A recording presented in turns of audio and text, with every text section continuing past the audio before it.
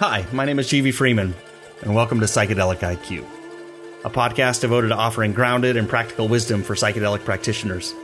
At Psychedelic IQ, we try and weave our way between the secular and the sacred, and we've set our primary intentions on improving positive outcomes, increasing safety, and building healthy community within the psychedelic landscape. If you enjoy the show, please remember to give us a positive review, and always remember, the path is wiser than the traveler. I'm really excited to bring this podcast out.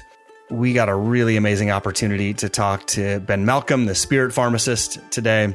And Ben has such a unique experience and a unique perspective on weaving together the sacred and the secular, and more specifically, his experiences in his younger life of coming to some realizations about his spirit in general, and then later on in life and becoming, taking a lot of schooling and becoming really an expert as a PhD pharmacist to be able to do what he does and to share all of the knowledge and the wisdom that he has. We talk today about better ways to screen clients, things that you might not even think about, and how some of the screening that we're doing is not just drug related. We look at, well, this drug is contraindicated with this psychedelic or so on and so forth. And he just helped me really zoom out a little bit and look at the bigger picture. We also talked about some of the classes of drugs that might be really contraindicated and maybe even dangerous.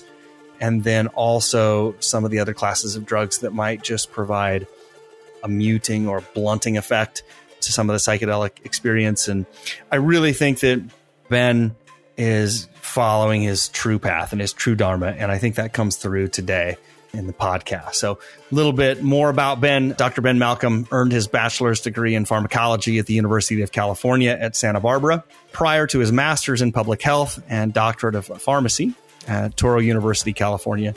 He then completed postgraduate residencies in acute care at Scripps Mercy Hospital and psychiatric pharmacy at the University of California at San Diego Health. After residency, he passed his exam to become a board certified in psychiatric pharmacy. He began his career as an assistant clinical professor at Western University of Health Sciences College of Pharmacy before transitioning to his current entrepreneurial role as a psychopharmacology consultant, psychedelic educator, and founder of spiritpharmacist.com.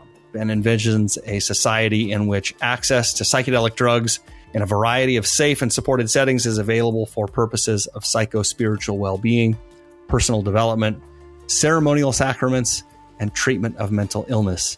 His focus is on the intersection between psychiatric medications and psychedelic therapies. He has given several continuing education presentations to pharmacists and other healthcare professionals, as well as published over a dozen articles in peer-reviewed literature relating to psychedelics or psychiatric medications.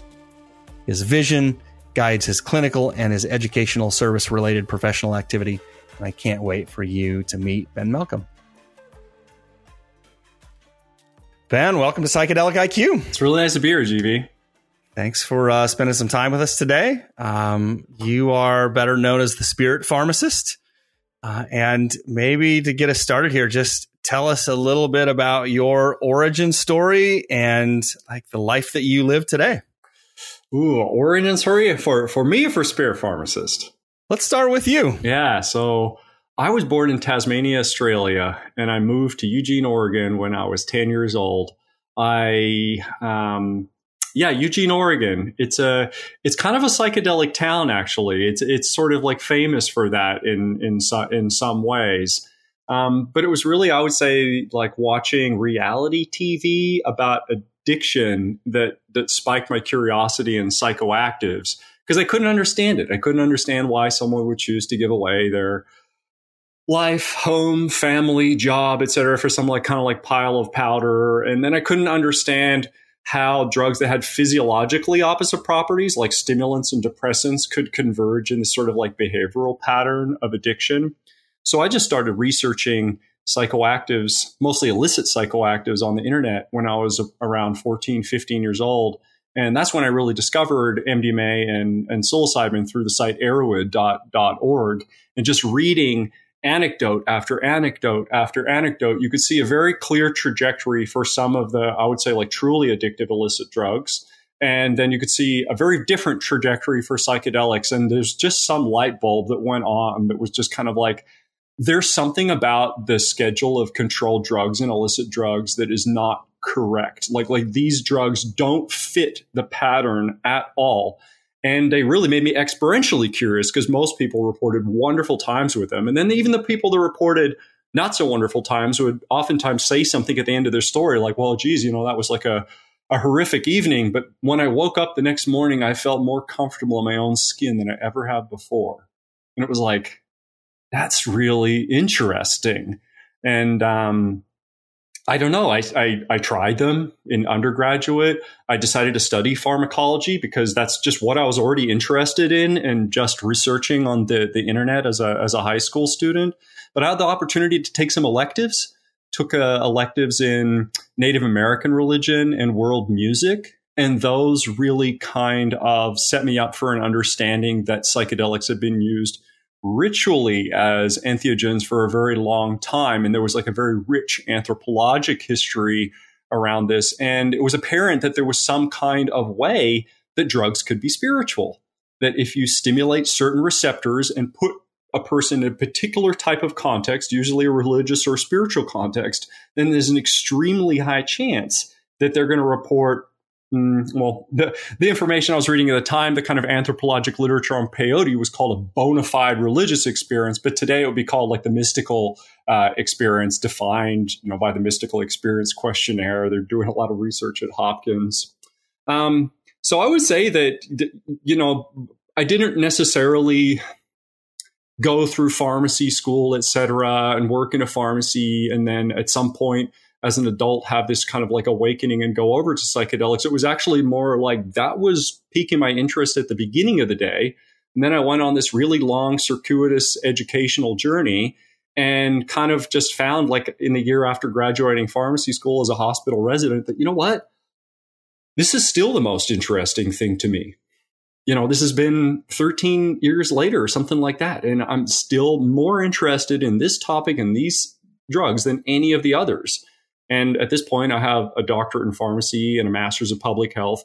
And it's 2016, right? When I graduated undergrad, it was 2008, right? So there was randomized trials now demonstrating psychedelics have benefit. And a lot of them were pilot studies at that point and things like that. But you could tell that it was coming. And the train had sort of left the station. And at that point in time, I was just kind of like, what? Something just clicked. And it was just kind of like, this is you. Like, this is you. Like, this is what you've been practicing or training or reading. Like all those hours, all that time, like just reading about all of these things so you can put it together for people because they need it right now because it's coming for them, right? In this kind of like medical context. So that's a little bit about my origin story, I guess. And then Spirit Pharmacist was just a really natural outcropping of that because there was basically, I felt a real need to bring an explicit recognition through my brand's name that psychedelics or drugs generally could have a spiritual sort of side or property to them.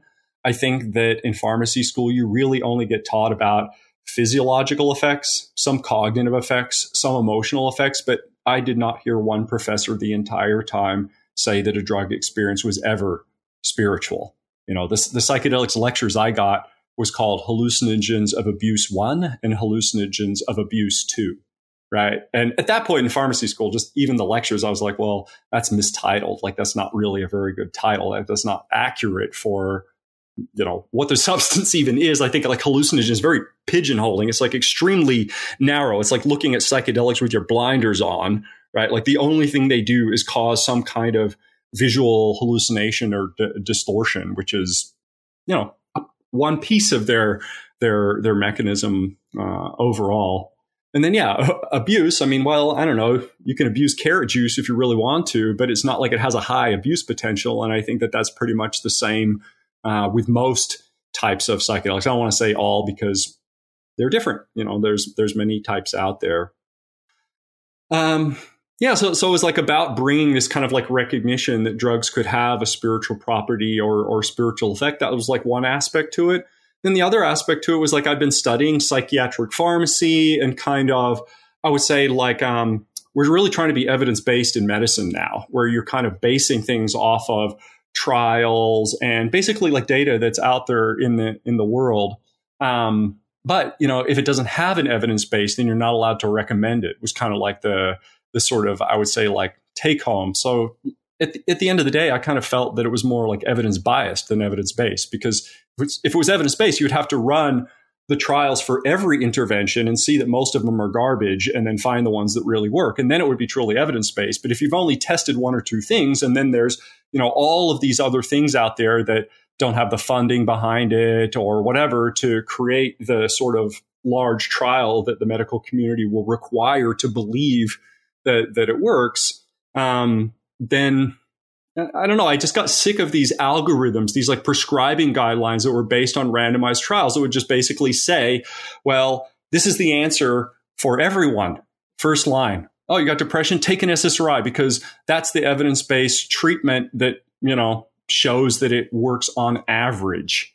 And it's kind of like, well, that's sort of an ecologic fallacy in some way to look at a mean reduction in a depression score or something like that across 100 people and then assume that every single person in those 100 people had the same sort of similar outcome.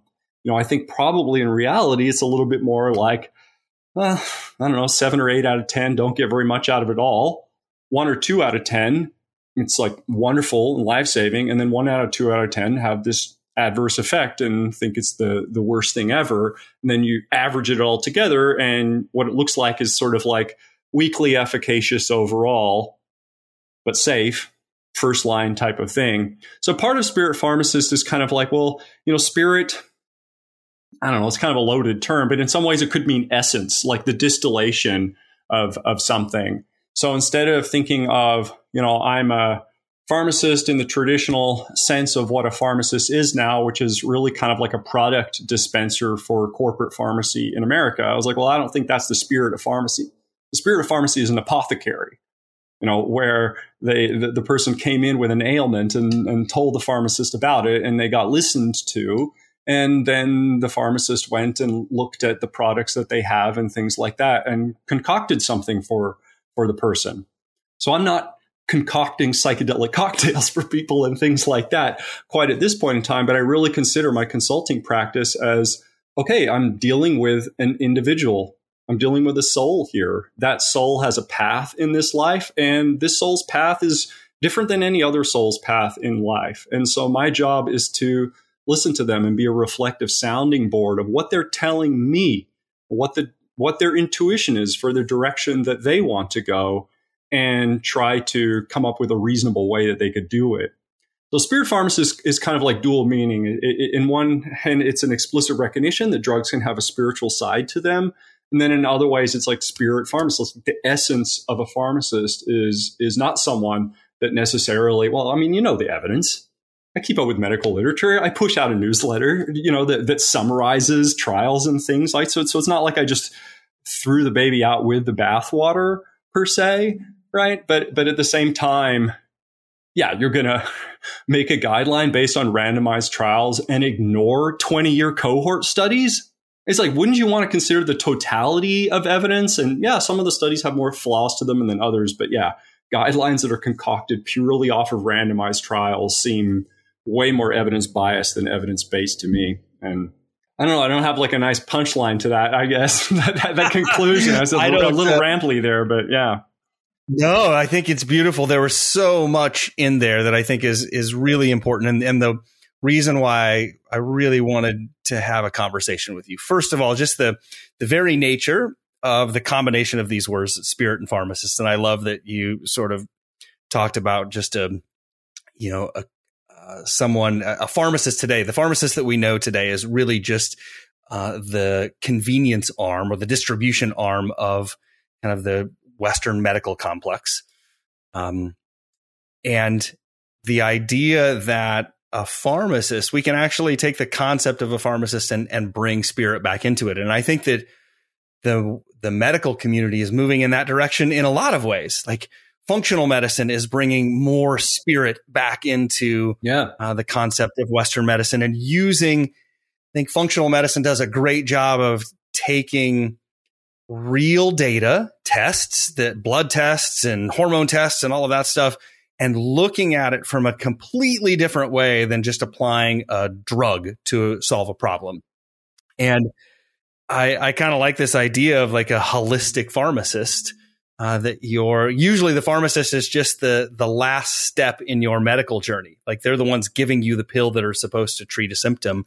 But it sounds to me like you're involved in the diagnostic portion. Yeah. So like diagnosis is outside the pharmacist's scope of practice, right? So it's like someone can't come to me that has never had any kind of workup or diagnosis, and then I give them a diagnosis.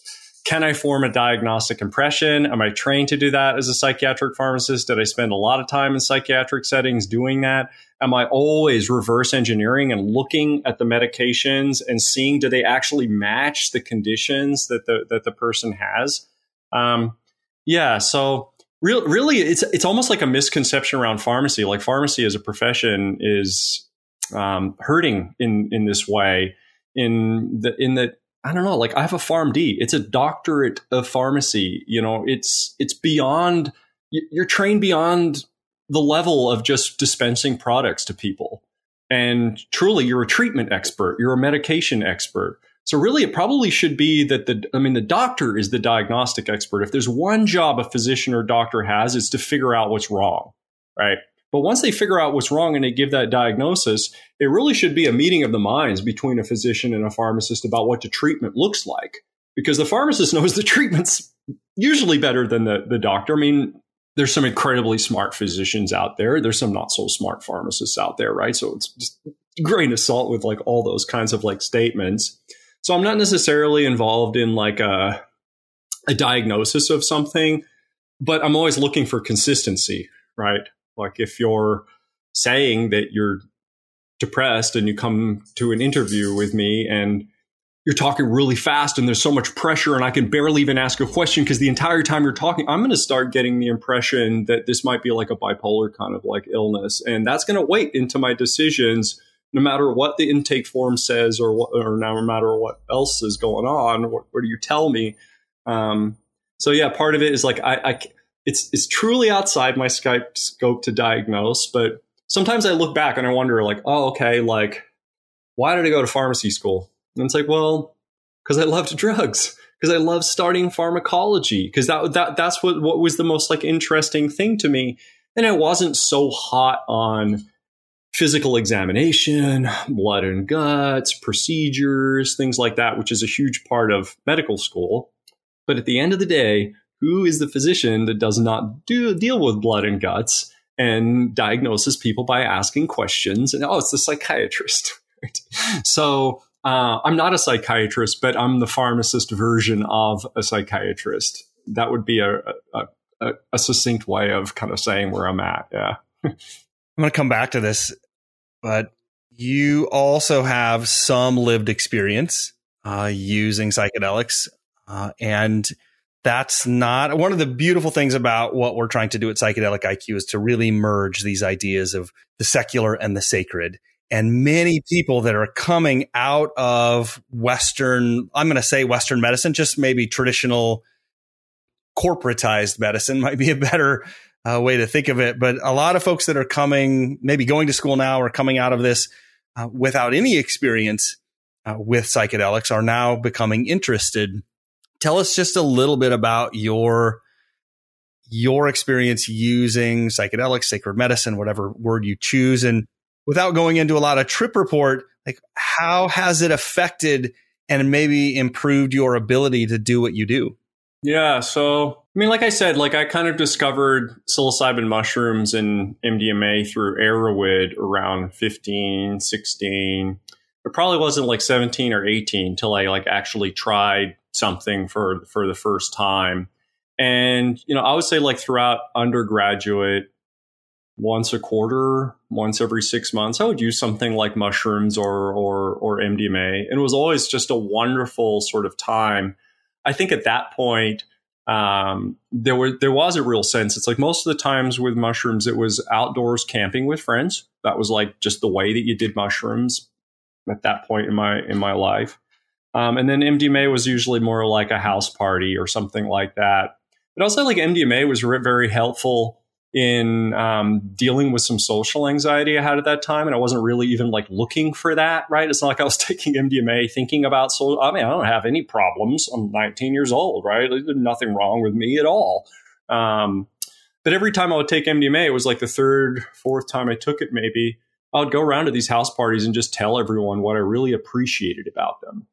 And then the next day, one of these times I just kind of woke up and I was thinking about it. I was like, why does it do this? Like why? Like why is it that every time I use this substance, I go around and like gushing all these compliments to people? And eventually it was kind of like, because you're afraid to.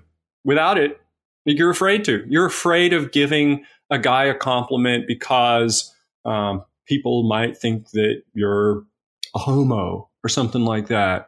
Or you're afraid of giving a girl a compliment because, I don't know, she might think you're flirting with her when you're really, not interested in her in that way or something like that. So I was extremely shy and reserved about saying nice things to people out of fear that it just wouldn't land well. And I basically made it a piece of homework, integration, right? That every time something nice went through my head, my job was to say it out loud, whether I was on MDMA or not. Right. And there was an ability after that of like, okay, like I can tell a guy, hey, man, I like your shirt. Right. Or, something else like, oh, you got your hair done. That looks nice or something without having to use ecstasy to be able to get there. A number of years went by. The trail went cold. I wasn't really doing many psychedelics for a number of years, probably from like 22 to 26, 27 or something like that. But it was probably the last year of pharmacy school or first year of residency. You'd been grinding in graduate school for about 4 years at that point. And if you've ever gone to graduate school, it's a real grind and there's a massive opportunity cost to go to a graduate program in your 20s. And I was just getting burnt out. I mean, depressed maybe, but more burnt out than depressed. It's a little bit of a fine line, maybe. And I just had a really dear friend that gave me a 5x5 square of just high quality blotter acid. And I went to the beach once a month for 3 months. And it's like the burnout just went away. Like it just dried it up. And that was the point in my life where I was really like, there's something therapeutic here. It's only been like 5-6 years since those experiences in undergraduate, but it's affecting me so much differently. I'm thinking about my life so much differently. It's helping me process these kinds of like stuck and accumulated emotions and whatnot. And I don't know, yada, yada, yada, on and on. I've tried many different things. I've tried ayahuasca. I've tried 5-MeO-DMT. I've tried ketamine. I've done quite a few different psychedelics. And sometimes I get the, which one's your favorite? Which one did the most? And it's kind of like, I don't know. I've used different ones at different stages of my development in different parts of my life. And they all offered something wonderful for that moment or that kind of like stage overall. So it's like really difficult to kind of say like, oh, this is the one that is the crown jewel of psychedelics for me in my life or something like that. So yeah, I mean, that was maybe more cosmic travel log than we were hoping for, but yeah. I think the thing that I really want people to hear that I think you have such a very unique perspective on is that you bring a doctorate in pharmacology, you bring a wealth of your own psychedelic experience, and it's come together in this beautiful thing that you have created called Spirit Pharmacist. And I'm curious now, how would you encourage those coming from a maybe 100% spiritual path, maybe coming from a sacred path? They have studied within a lineage. They have teachers that have been practicing in a lineage for thousands of years. What does science have to offer the sacred? Well, I mean, I mean, to me, science is sacred. And that's, I don't know, maybe that is part of like spirit pharmacist that I didn't really say, is like usually science and spirituality is conceived of as this like oil and water kind of mixture where they just like don't go together. But you know, no science is ever going to be complete without an understanding of consciousness, right? No, like it just seems to me like, how do you pull it apart? You know, when I kind of think of, science says that there's billions, maybe trillions of galaxies. And it's sort of like, I mean, I get filled with feelings of mystical awe and wonder when I have those kinds of thoughts. And those are inherently spiritual sorts of feelings. So I don't really necessarily think of it as like, what does spirit have to offer science, or what does science have to offer spirit?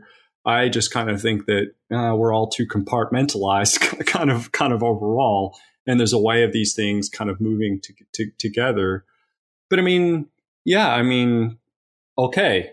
I mean, these serotonergic psychedelics, they stimulate a serotonin 2A receptor. And that seems like it inherently leads to spiritual types of feelings for people. So I just think that what science offers is potentially a biological construct of what spirituality is, or why human beings have spiritual feelings, you know, what the purpose of those feelings are from like an evolutionary kind of perspective. Like why would it be that human beings have this kind of, sense of spirit, sense of something greater? Like what would be the advantage of that? You know, I'm sort of thinking in terms of like evolutionary biology, like if something's created, it's not random, there's an advantage to it. So what is the advantage? Maybe getting through tough times. You know, if you believe in God and you don't have any food for that day or something, you can still say, you know, thank God for this breath. Right. Whereas if you don't believe in God and you have no food, you just sit around cursing all day. You know, so there's perhaps an advantage to believing in something greater to yourself, or I don't know. I don't know what the answer to that question. It's a very good question. I don't have an articulate answer. Yeah. I'm going to maybe drill down, maybe help you out a little bit here. Yeah, what's your answer? You mentioned your newsletter before. So Ben does, I'm not sure exactly how, maybe monthly a newsletter. And it's a really great synopsis of a lot of research that's coming out. And it really helps me as somebody who's non-scientific to go through, and you are picking some of the better studies or more interesting studies that are helping me. So I'll give you one example maybe, and you can see if this resonates. Like, how would you take the research that you're reading and help someone better create an integration process for somebody coming out of a psychedelic experience? Like if we are looking at brain scans and neuroplasticity and how long some of that stuff is happening, how could you change something that might be very sacred and unscientific, but possibly improve upon it? Yeah. Using some of the medical research. There's a few aspects. Maybe there's from the spiritual practitioner's perspective, maybe they're almost like hyper focused on subjective experience. Like everything is about the psychedelic experience. And then you have science over here that's like, wait a minute, these drugs cause neuroplasticity. There's, neurogenesis or, dendritogenesis in certain areas of the cortex. And these areas of the cortex seem to be linked with psychiatric illnesses and things of that nature. So maybe it's the neuroplasticity. Maybe we'll engineer a drug that's neuroplastic that doesn't have the subjective effect of a psychedelic. Blasphemy! How dare you even suggest that that's an experiment that we could try? And it's kind of like, okay, well, the thing that pisses me off the most about prohibition is that you're not allowed to ask legitimate scientific questions and get answers to them. So now that we're allowed to ask questions and get answers to them, like what part of the psychedelic experience is mediated by subjective effects and what part is neuroplasticity, I say let the scientists go to town on that kind of question, because it does seem that the neuroplasticity is important. And I don't know, I don't want to weight it as 50% neuroplasticity and 50% subjective experience, because I don't think we have that kind of information. But yeah, what do you do afterwards? is there some way of taking this neuroplasticity and introducing, neurofeedback or like biofeedback kind of thing, so that when you have the big resetting sort of effect and the person is in this just very relaxed, maybe default state of their nervous system, how are they going to learn to stay there instead of going kind of shifting back towards the baseline as the same pieces of their life are there? Stresses, cues, persons, places, things like that. They're going to get triggered. Those feelings are going to get triggered. And how are they going to come back to the place where everything was all perfect after their psychedelic sort of experience? So yeah, I think that there are ways of kind of harnessing or leveraging the neuroplasticity. There's a lot of discussion about like integration therapy, like kind of talking about the experience. But I did see one randomized trial that randomized people to computer program, a self-association program. And it was a very, very simple sort of program that they did 15 minutes twice a day for 3 days after a ketamine infusion. And they compared that with a sham training. So they spent the same amount of time doing something, but it wasn't the self-association training.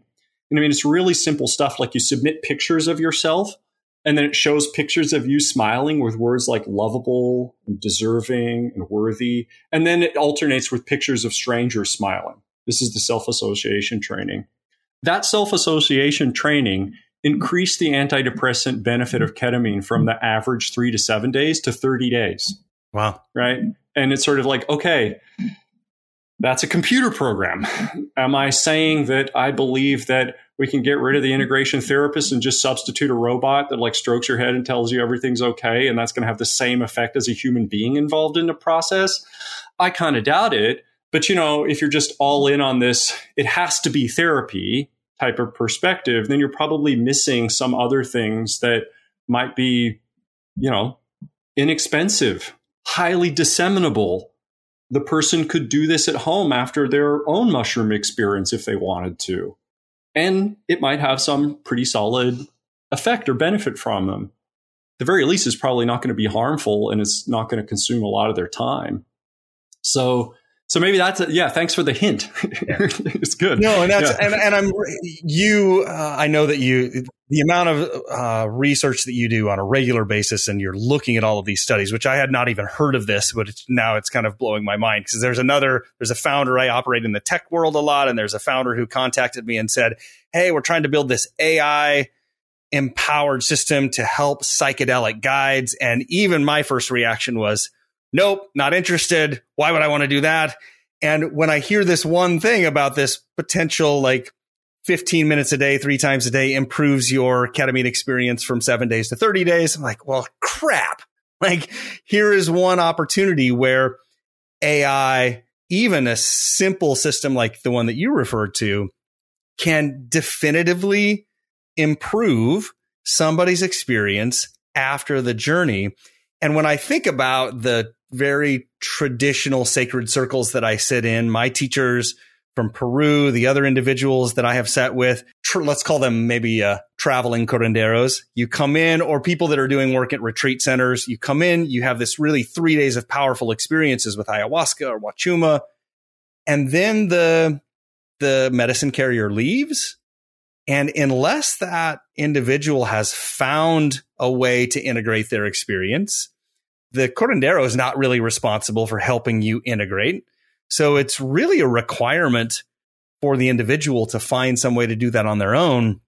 And if integration coaches, integration therapists can start using more of this research that's coming out, even coming from a sacred perspective, I think we can help people more by integrating both of these two worlds together. Yeah, because it's not mutually exclusive, right? Because I think a lot of integration therapists, integration coaches, I mean, they have activities, worksheets, journaling exercises, prompts. Like, it's not like the only thing that is involved in integration is talking to somebody about what happened in my experience. A lot of it is this kind of practical boots on the ground stuff. So yeah, why isn't self-association training just a standard part of the integration therapist or coach's toolkit? This was a single randomized trial, I will say. And it's like, usually you want to do it twice before you really say, like, definitively, this is the but it was pretty good. The numbers were good. They had a good number of people in it, and the difference was stark. Yeah. It points us in a direction. Obviously, more research is going to be better research. But as sacred practitioners, what's wrong with letting the scientists do their sciencey things and then taking the best of that and integrating it to the best of our ability in our practices? Yeah, I have one of my favorite. I don't know. He's my favorite ayahuasquero. He comes from a traditional Chinese medicine background, and he was like an acupuncturist for a very, very long time. But what I love about the way he serves ayahuasca is he serves it from this has he gone to Peru, and does he know the spiritual side of it and things? Absolutely. As he studied spiritual texts, reading Buddhist texts on the banks of the Ganges. Yeah, like he's done all of that, but he's also very grounded in science, and, will say stuff like, if the master acupuncturists for 500 years ago were alive today, they would say to the current acupuncturist, why the hell are you not using ultrasound? It's kind of like, okay, like there's the old ways. They're important. Let's not forget about that, right? There's a spiritual side of it, but there's a way of marrying it with new information and technology that only improves things rather than, defaces it, or that kind of ideology that you do sometimes encounter in alternative medicine. Yeah, I think we've done a really good job of bridging the gap between the sacred and the secular. I'm going to shift conversation a little bit more into maybe some of your specialty is related to pharmaceuticals and drug interactions and stuff like that. And really basic question, not knowing, we're talking to people that might be interested in becoming a guide, a facilitator. We might be talking to people that have a great deal of experience we don't really know. But why is knowing your client's medical history, and maybe more importantly, the current pharmaceuticals that they're ingesting or just drug history, why is it important? Well, I think the history of a person, it's what they're bringing to the situation. It's their circumstance. If you're thinking about set and setting, hey, that person showing up, that's their circumstance. That is a part of set and setting, and all the medications, supplements, recreational things that they have relationships with their life, food, all this stuff kind of factors into what kind of experience that they're going to have overall. And yeah, like you said, there's a lot of people that are operating with different levels of experience and different ideas about what psychedelics are and what psychedelics should be. For example, you have the medical context, the medical kind of paradigm of psychedelic assisted therapy. You have religious kind of context or group that are, championing psychedelics on the platform of religious freedom, and basically saying that, the Controlled Substance Act should not interfere with one's ability to use a sacrament. And then you have, decriminalized kinds of movements, like persons that believe that psychedelics should just be available, particularly probably botanically based ones or naturally occurring ones. So you have different, outlets for using psychedelics available. And then you have a variety of different people that are coming to those sorts of outlets, right? So I think part of knowing a person's medical history and, medication history and things like that is helping them to evaluate whether the outlet that they're looking at is really a good match for them overall. And if there's risks that they're bringing to that situation, or things that we should do to mitigate risk, or strategies that we need to employ just to even have them have an experience in the first place. Because some of these pharmaceutical types of medications either make psychedelics dangerous, but probably more commonly as they tend to blunt or diminish some of at least the subjective properties and potentially some of the neuroplastic effects, depending on which psychiatric medications you're talking about as well. So yeah, they're studying psilocybin for depression. Okay, well, there's kind of, there's vanilla, garden variety, mild to moderate depression associated with just a little bit of work-life imbalance and difficult family stuff and things like that. And they're on one medication or not on medication even. It's kind of like, yeah, I think that person could probably go a psychospiritual kind of like route for their healing and use a retreat center. And that's just going to be fine for them, right? Versus someone else with depression that has 3 medications and 2 of them are kind of at the max doses and probably do either introduce risks or blunt the effects. And they have been to a psychiatric hospital because they've, attempted suicide a couple of times, and they did some electroconvulsive therapy a couple of years ago, and you kind of get the sense that it's like, man, this is a really severe type of illness overall, and yeah, maybe there really should be some more medical handholding. Like maybe there really should be a context or a set and setting that has personnel that are trained in recognizing risk factors or signs of a person's thinking about hurting themselves and knowing what to do as far as a response goes. So I think that, yeah, there's like the drug interaction piece of it, but exactly. There's lots of legitimate reasons why people are interested in psychedelics. And personally, I think that all of these things should be allowed. Like I don't come from the angle of just, oh, well, psychedelic assisted therapy is where it's at. Everything else is, all those guys are spiritual charlatans or something. It's like, no, not at all. These are the people that have actually been doing it for the last 20 years and believed in it and knew that it worked, before you even heard of it and decided to run your first trial. It's like, these are the OGs actually, right? Rather than the kind of like new kid on the block, but I've got all the technology and safeguards and things. And they probably are set up to, handle more severe kinds of like cases and symptoms and follow them in their process, right? Because exactly these traveling curanderos, it's kind of, you serve someone something and it's a few weeks later and they're kind of spiraling for whatever reason. It's kind of like, yeah, probably the traveling curandero is not the support system that person needs. Like they need a different support system. I think that what you just shared is such a great way to look at this from a practitioner's perspective in regarding this like big scale. Like on one side of the scale, you have people that are not taking meds. They haven't had suicidal thoughts, suicidal ideations. They are just like looking for a better way to live their life.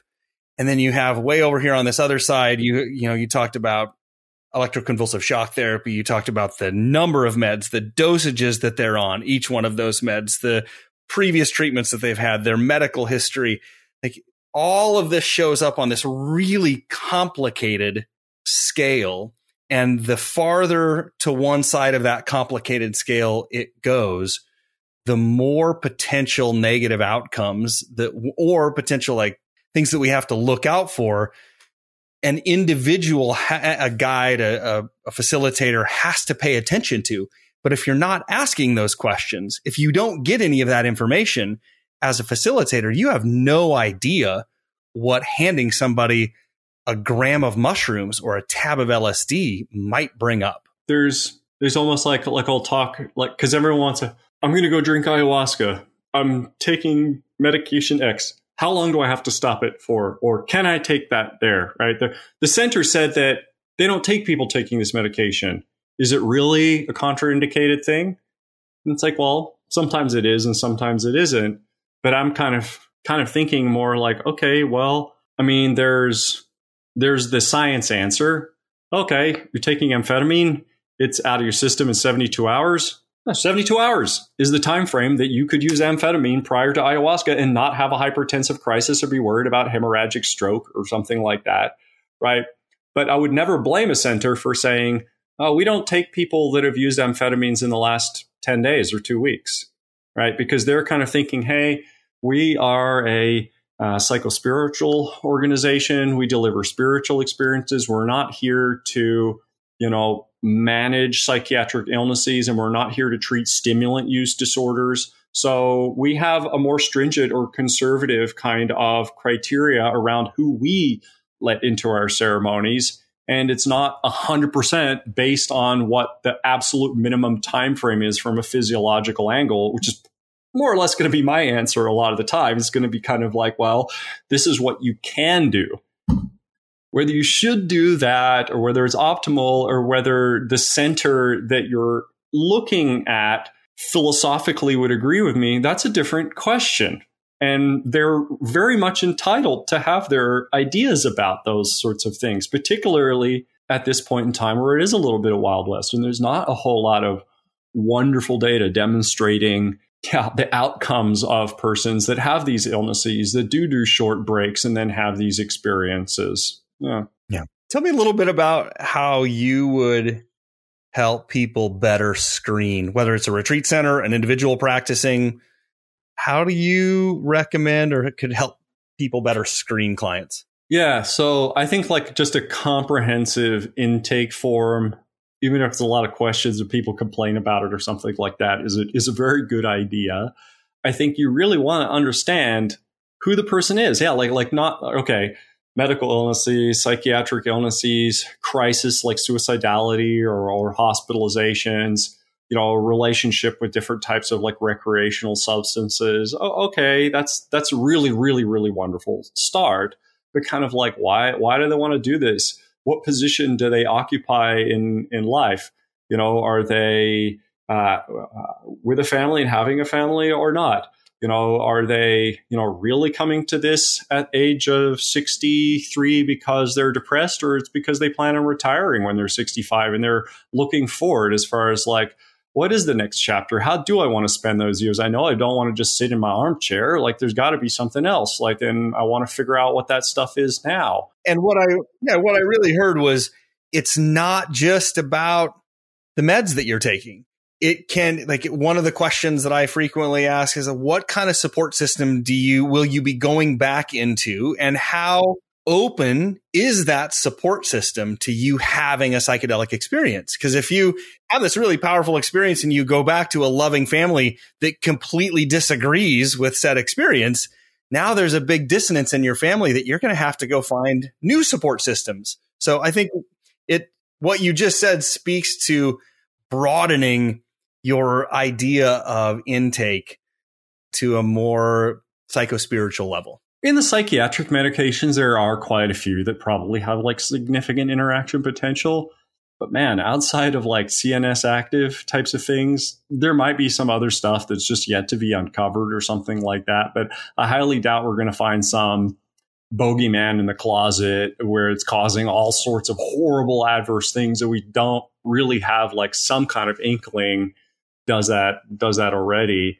But I would say like a lot of the time, it's probably like one of the biggest misunderstandings about spirit pharmacists is that I'm just a drug interaction checker. And it's just sort of like, is this drug a contraindication? It's like, first of all, contraindication is a very strong word. It literally means like avoid the type of like thing. Whereas I'm kind of thinking, okay, like, does it introduce some level of risk is probably like much more common than it's contraindicated like per se. And then a lot of the time I'm just looking at a medication as a surrogate marker that a person has an illness. Okay, I've got my blood pressure med and cholesterol med and baby aspirin. Are those drugs contraindicated? That's the most common like question I would get. And I was like, oh, none of those drugs are contraindicated, but collectively they look like a post-stroke regimen. And that would be a contraindication. Like, what is this person's cardiovascular history? Like, that's the elephant in the room question, not does these drugs interact with the psychedelic? I mean, the person asking, never fault them. Like, they don't know what interacts and what doesn't. Like, that's why they're coming to me, right? So it's sort of like, it's not like they get beat up over the way they ask the question, but I'm always trying to answer in a more like comprehensive kind of way, because I could just type, yep, no contraindication there. Okay, but you didn't mention that they were 79 years old and did have a transient ischemic attack last year. And, so sort of like, I feel like it's my responsibility as the person that knows this kind of stuff to kind of almost like push back or kind of give them like a few questions deeper as far as the answer, rather than just like the answer to what they technically asked. Yeah. I'm going to I got a question right after this, but I want to go back to something that you mentioned before, and then we're going to loop back. You said there's sort of three categories, or at least three categories. Like, there are meds that might be dangerous. There are meds that might be blunting in effects. And then you even talked about something that might like reduce neuroplasticity.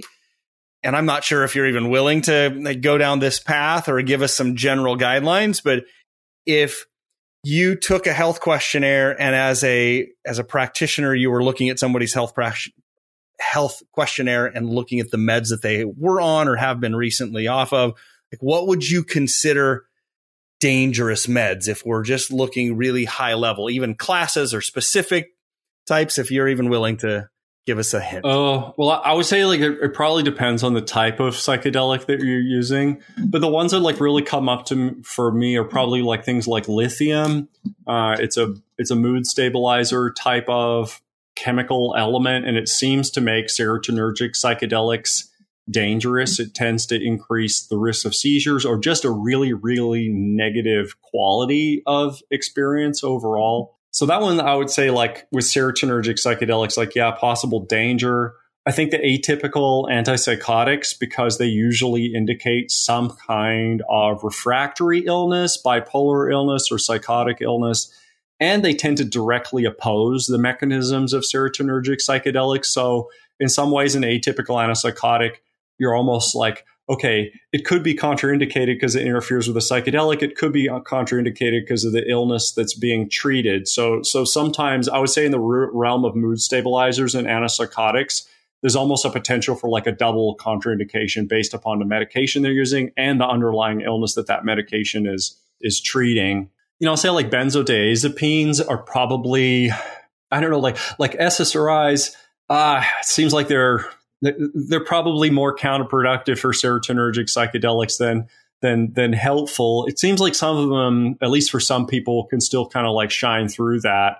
But really, okay, SSRIs are compatible with ketamine. So it's like, okay, you at least still have like a solid option that will 100% work if you're on an SSRI. But once you get on a daily dose of a benzodiazepine that's not in the low range, right? Kind of like moderate to high dose kinds of ranges. I mean, man, they diminish subjective effects of serotonergic psychedelics.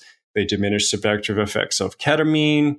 And they, facilitate GABA neurotransmission. And there are GABA interneurons that feed directly upon the cortex. So I think like when I say like, oh, some of them might be limiting neuroplasticity, I particularly suspect benzodiazepines to the point where it's like a big question in my mind now as far as like, okay, if someone was to hold a benzodiazepine for a tolerable amount of time around a psychedelic experience, we're not going to hold it too long because you go into a bad withdrawal and that's not going to be helpful for set and setting.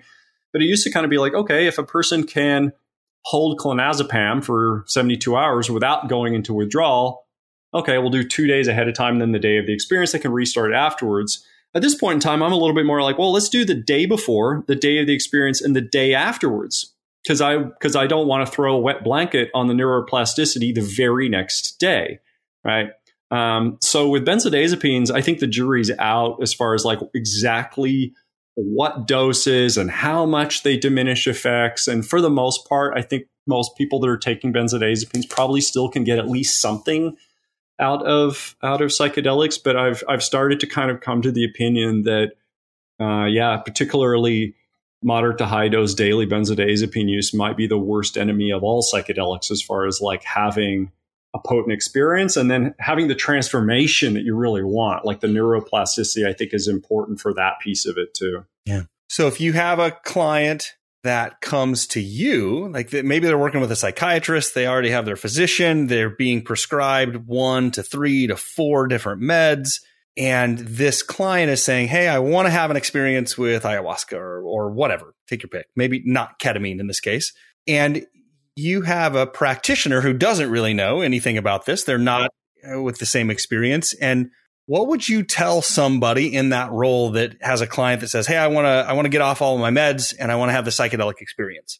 What would your advice be to that practitioner to then tell the client? We don't want to turn into pharmacists. We don't want to turn into doctors. How do you recommend the client begin working with their practitioners? What helpful advice could you give to a client to help them get off of those meds? Yeah. So if a person wanted to have a conversation with their let's say, prescriber around, discontinuing medications, you're taking more than one, I probably wouldn't go into the office and say something like, I just want to get off my meds, right? Or I just want to get off my meds to use psychedelics. Because I think that those two things typically make them think, oh, we're headed for like a crisis, a spiral of decompensation.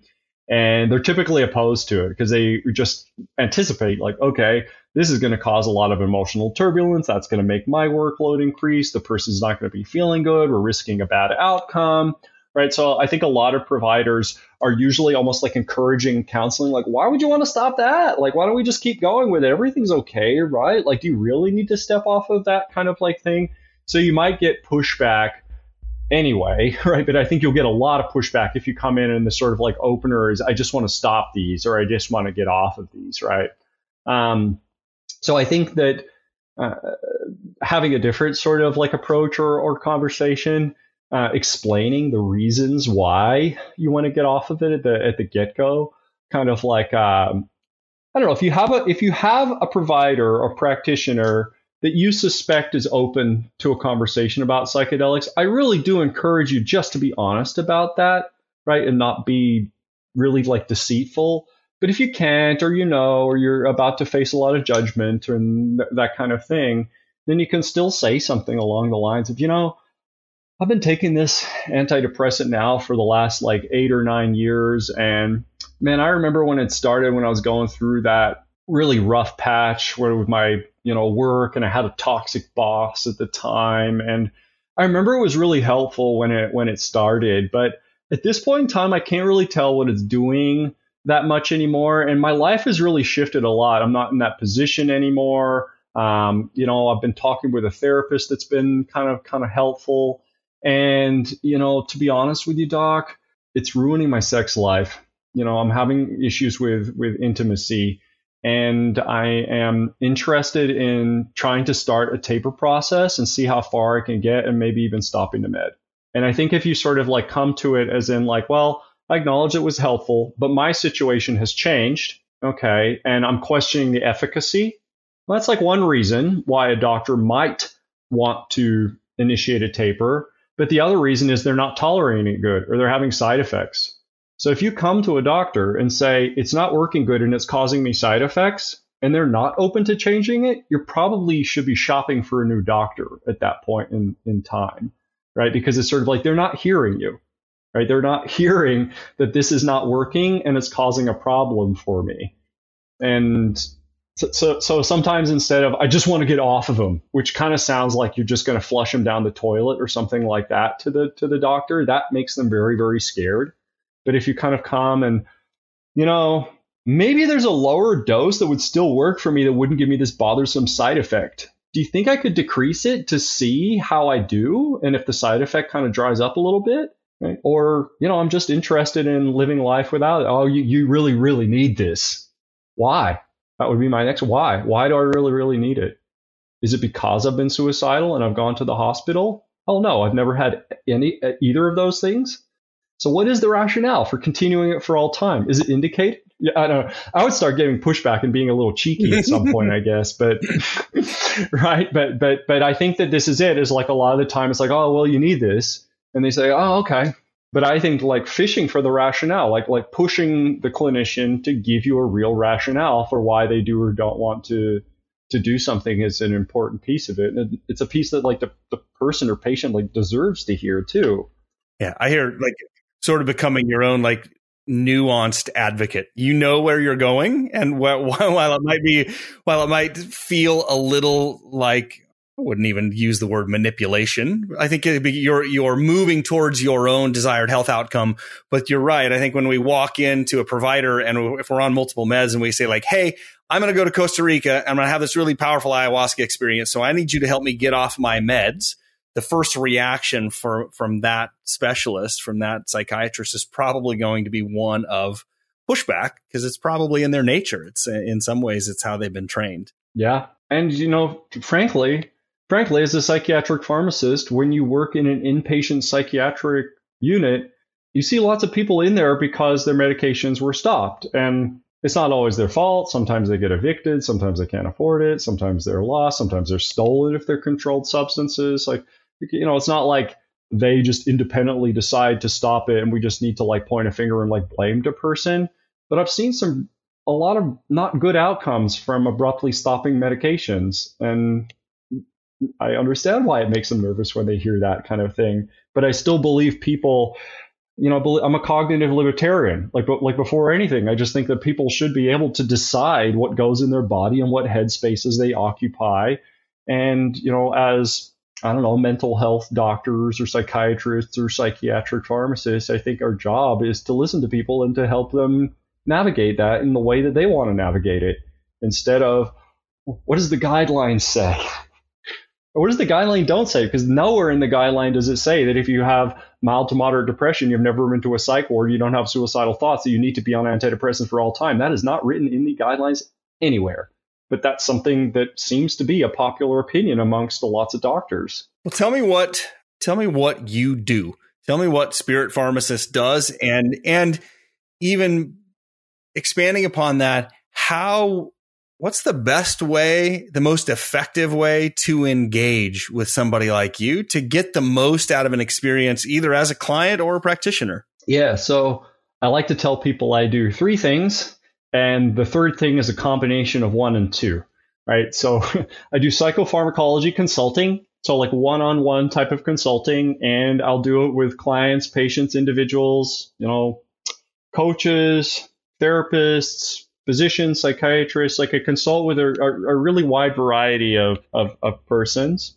And then I do psychedelic education. And I tend to focus on kind of the nexus of psychiatric medications and psychedelics, but sometimes just purely psychedelic pharmacology, so nuts and bolts. What does this drug do? How is it broken down? Like those kinds of things. I have courses in psychedelic pharmacology. I have one in antidepressant tapering. Also, I've been doing monthly webinars this year. I have a blog page that also has some just good blog articles and freebie downloads and things like that. So I really try to make, I would say, like tiers of information that are just accessible no matter like who you are. And I really try to focus on like, what do I put in a free blog? Well, lithium and psychedelics, because I think that's dangerous, right? Like I try to think like, okay, like, I don't think having, an article about how this drug is dangerous with psychedelics, like I don't understand how you can even ethically have it behind a paywall. You know what I mean? I just think that is information that is crucial for people to understand. It's not some nuanced stuff about their SSRI and mushrooms or something, where it's kind of like, okay, like it's not going to kill them if they try, it just may not work out quite as optimally, things like that. So that's 1 and 2. Well, I guess like on number 2, we've talked about the newsletter a little bit. So I have an email list, and every single month I comb through medical literature in Medline or like PubMed and just hand select like 6 or 7 articles to summarize. So I like to think it's concise, but it depends if you ask, kind of update on what happened in psychedelic science in the last month from a clinician angle. So I like usually focus on clinical trials. Like I don't focus on industry very much. It's very rare that I focus on preclinical stuff like rodent or like petri dish types of experiments. Every now and again, there's just a really, really big one in Cell or Nature or something like that. I like to focus on like case series or case reports, right? Because I'm much more interested in, what happened when this person in this illness tried this, rather than how much did the rat's head twitch when we gave him this new compound or something like that. So the third thing is the member program, which hybridizes the psychopharmacology consulting I do with the education. So the member program is a subscription-based program, and you can buy any course I have separately, but if you're on the member program as a subscription, you just get a library of all the courses and webinars and drug information guides I have. So it's basically like a one-stop shop for absolutely like all the resources that I've really ever produced around psychedelics and psychiatric meds. But includes, with a subscription, includes a drug information service. So we'll do email-based question and answer. So maybe persons have intake forms or medications, things like that they would like me to look at or have questions about. We could do that through email Q&A. It's like part of the subscription. Also do voice messages through encrypted apps, so like WhatsApp or like Signal. So there can be like a little bit of asynchronous dialogue if we need to do it that way. And then the member program also features discounted rates on individual consulting. So I think a lot of providers, facilitators, physicians, retreat center organizations that are in the member program will use the subscription-based email Q&A to get some kind of like preliminary or like general answers.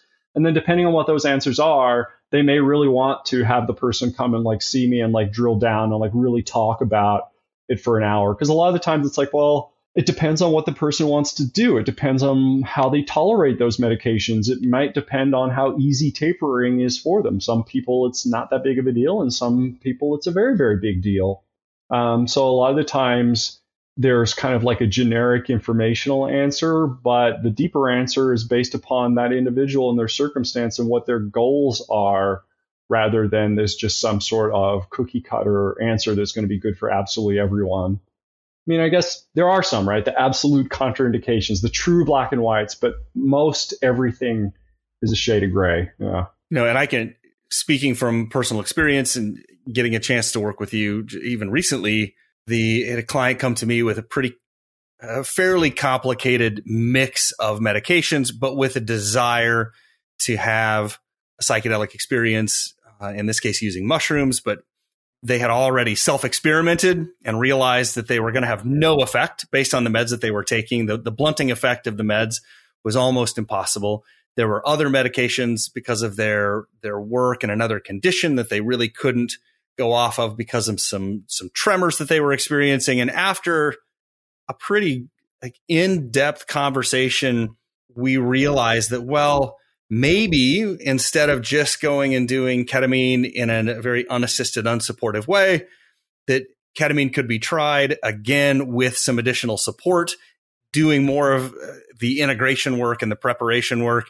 And the client's already getting positive benefits out of that with an experience of now beginning to taper some of the other meds with an intention later on to try another psychedelic, be that ayahuasca, be that mushrooms. So I think that there is so much nuance and so many opportunities that we have as practitioners when we can engage somebody that really understands the bigger picture.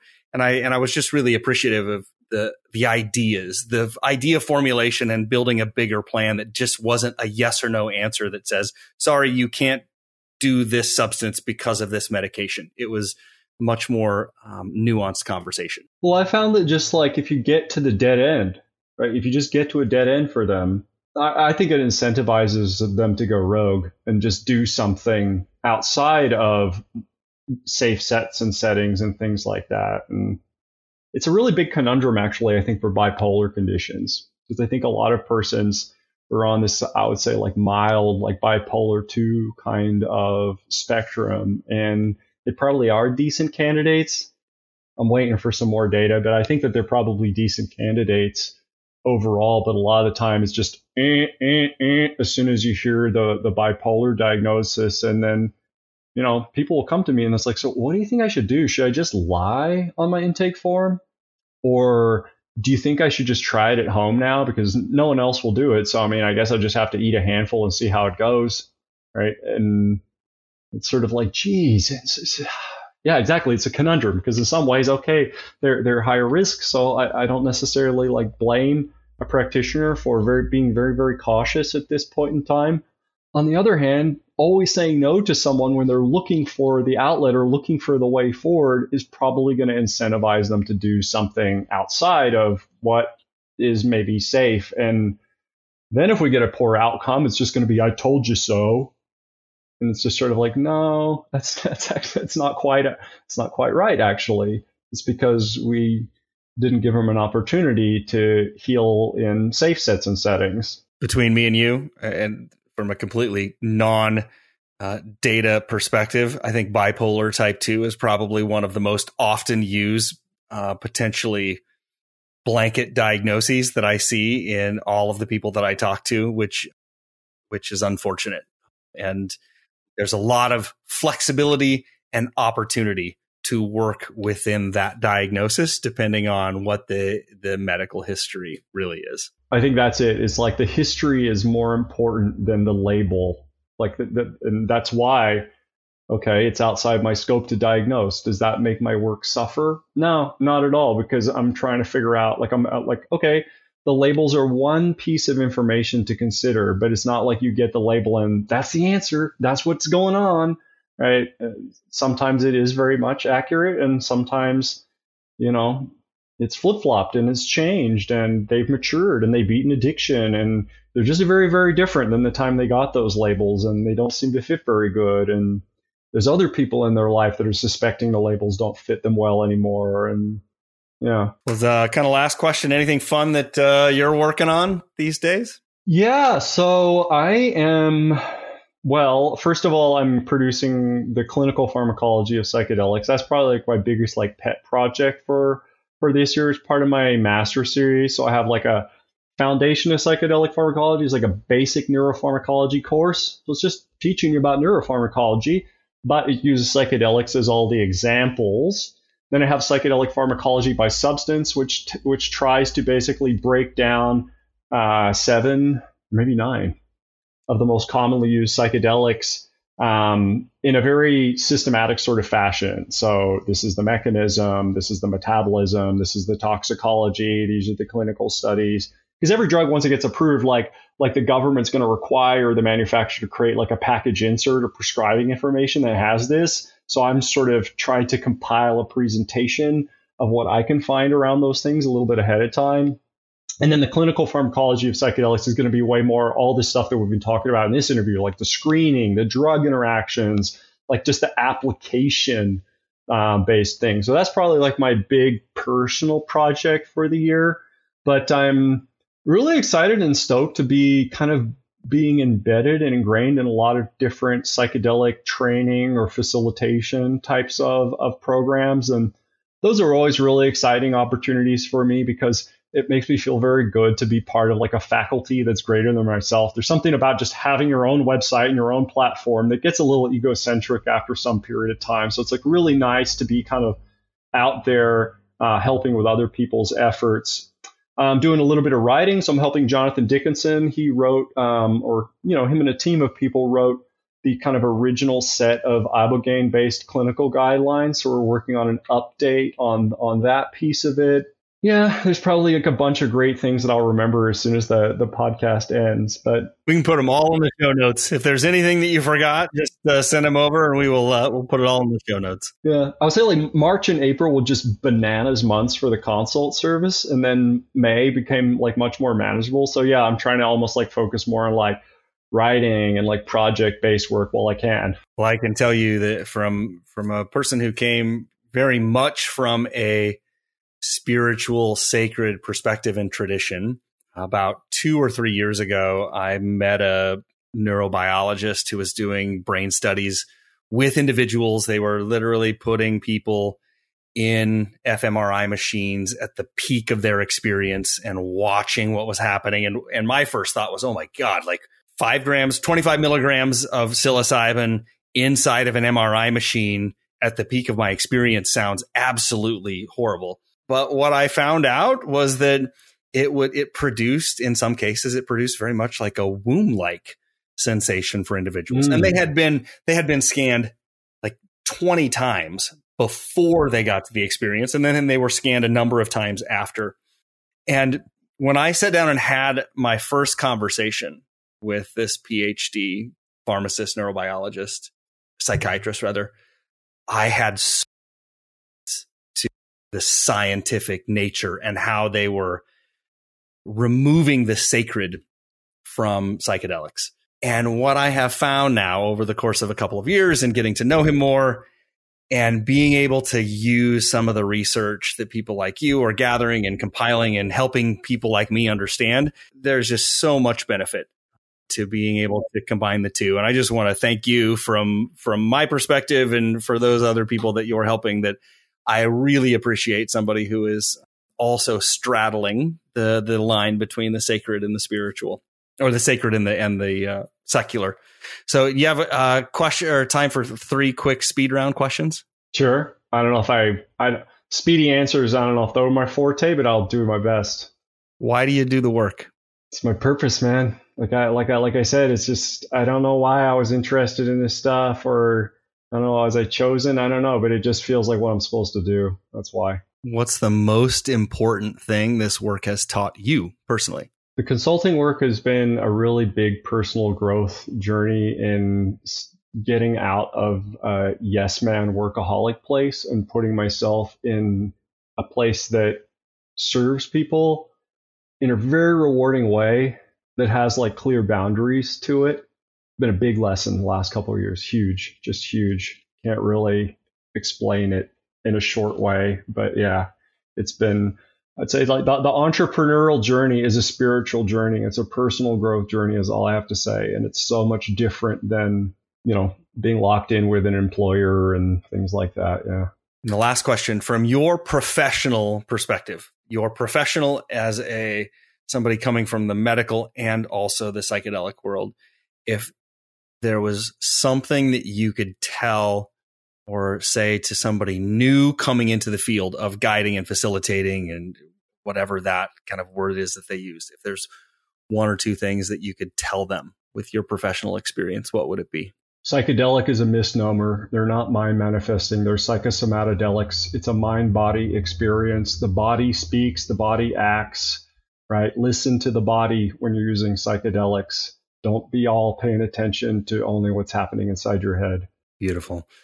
Ben, thanks so much for your time today. I really appreciate it. And I have no doubt that we'll do this again. We'll take like one class of drugs and we'll dive in. Whatever information you can offer us. I can't wait to see some of the new research on the site. I'm a member of the site. It has been incredibly beneficial for me to have a resource that is also understandable. It's really hard for me to go to PubMed and to get through an entire research paper, but I find the newsletter that you produce is very understandable and it's not too verbose. So if that makes you feel any better. Thank you so much, GV. It's been wonderful being on the Psychedelic IQ podcast, and I can't wait to come back again. All right. Take care.